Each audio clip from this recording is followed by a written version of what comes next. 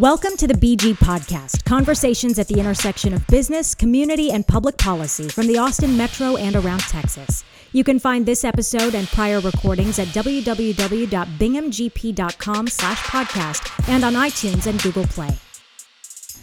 Hello and welcome to episode 43 of the BG Podcast. My name is A.J. Bingham, CEO of Bingham Group, and our guest today is Senior Consultant Paul Saldaña. Welcome to the show, Paul. Hey, thanks, A.J. Today we're going to be talking about the Palm School site down on I-35 in Cesar Chavez and just some updates on what's going on. But before we get into that, Paul, can you give us some color on what the history of that site is to the Austin community? Absolutely. So at the corner of East Cesar Chavez and I-35 is the old Palm School building. It's the current home for Travis County's Health and Human Services and Veteran Services building. But the school and the property in the building is probably best known for its previous use as an elementary school with Austin ISD. It actually stood there for about 84 years before it actually closed in 1976. But like I said, it operated there as an elementary school for Mexican American and Swedish low socioeconomic families. Interesting, Swedish. I remember I went to one of these stakeholder meetings a few weeks ago, and that point was brought up, and just I just wasn't aware Austin had that big of a Swedish population. Yeah, there's a long history back in the day that it speaks to the diversity of what Austin is now. But originally, a lot of the Mexican American families and Swedish families lived in the downtown area, along where the Greenwater Treatment Plant and Sea Home used to be. Yeah, we're offices now. Exactly, we're offices now, and so because there was a school nearby in close proximity, that was sort of the designated school. Mm-hmm. All right, so as of today, I know there's been a lot of things in the news about the site and proposed, or just proposals for what could be done with it, and give us some color on that. Who are the players and stakeholders involved in that process? Yeah, so let me provide a little bit more history and context. So at the end of 2015, the Travis County Commissioners Court started to have conversations at the court about the potential and future use of the Palm School site. Keep in mind there's Palm Park, which is actually owned by the city, but Travis County actually owns the Palm School site. So back at the end of 2015 and then in early 2016, the Travis County Commissioners Court actually created a Palm School committee as well as making some initial appointments. The original intent was to look at the historical aspects of the building because it had been brought to their attention about the historical significance. The building actually goes back to the early 1830s, but Commissioner Gomez in particular spoke about the historical significance to the Mexican American community.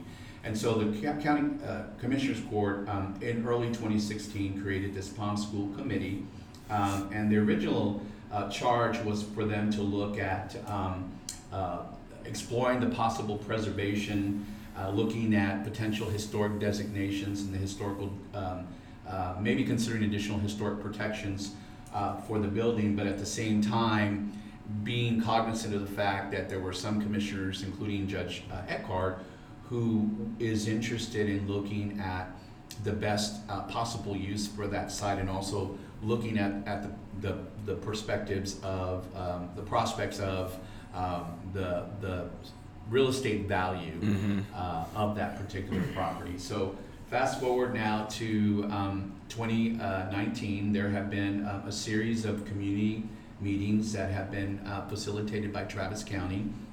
Travis County actually hired an architect, engineering consultant, and they have internal staff that have been in the process of facilitating a few community stakeholder meetings.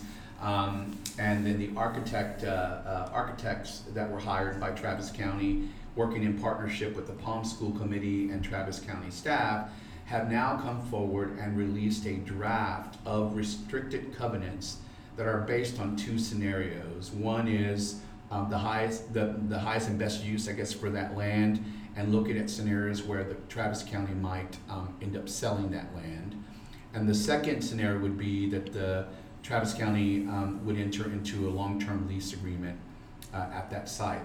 I think where the debate and the different perspectives come in is whether or not the site should be preserved for historical purposes, or whether or not county should move forward with looking at issuing some type of an RFP to sell it to a potential buyer or enter into a ground lease agreement. And so, fast forward with also all the downtown initiatives that are currently underway. Recently, the Austin City Council, for example, received a report from the University of Texas about potential scenarios as it relates to the convention center, whether it's an expansion, whether it's starting all over again. The mayor a couple of years ago announced his downtown puzzle initiative that would look at creating synergy with all the different projects that are underway in the downtown area. Then obviously there's the Waller Creek Conservancy and their efforts to try and redevelop the public parks and squares in the downtown area, and to redevelop the Waller Creek area so that we could look at maximizing the potential of that use at the same time. Real quick, touching on Waller Creek, just for those who aren't aware, who are relatively new to Austin in the last year or two, that's a very, obviously I knew how the Palm School would fit in that site, or fit into their overall master plan, but that's significant in and of itself. Can you just highlight that briefly, the Waller Creek plan? Yeah, so Waller Creek was created as a 501c3, and their really mission is to create and maintain a chain of extraordinary urban parks along a restored Waller Creek.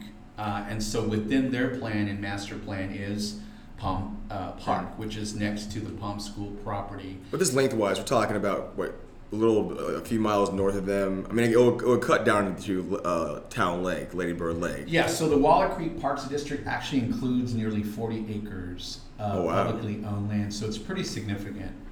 And so within their master plan includes a future redevelopment plan for the Palm Park, which would in essence bring more activity and highlight obviously the green space and things that Austin, why people like Austin is protecting the natural parks area, and like I said, coming up with their plan of basically redeveloping those 40 acres of public owned space. Gotcha. And putting it to public use. Gotcha. And so we're at a point now where we're at that crossroads, I think, where Travis County Commissioners Court has now received a draft set of restricted covenants that were put together by the architectural consultant and Travis County staff.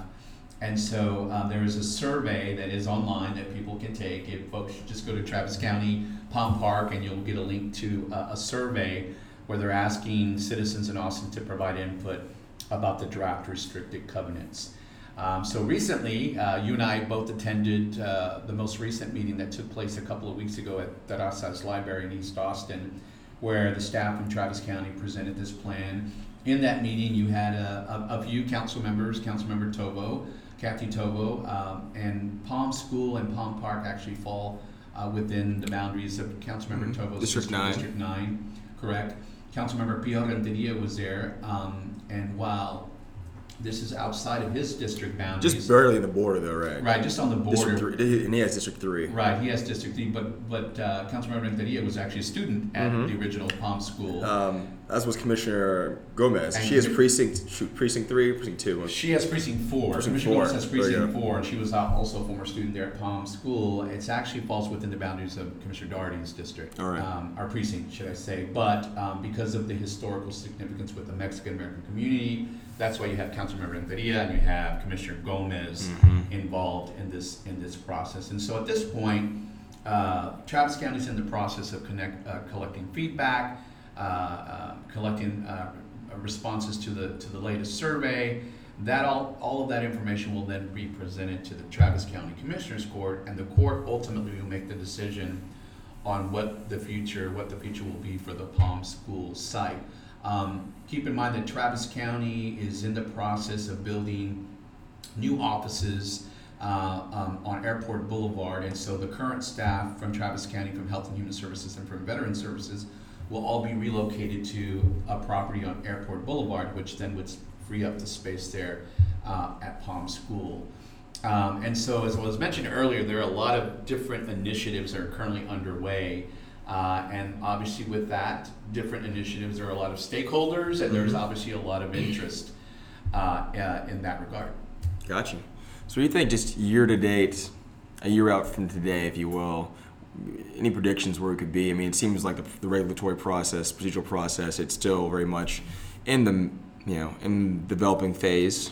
And, there's not really it didn't seem an immediate hurry from the county commissioner's court to make a decision, given the amount of stakeholders involved in the community side, in the Mexican American side in particular. Yeah. And then on, I'm sure that on the business side is always a faster push. Absolutely. But because of the community considerations, which Austin's very famously known for.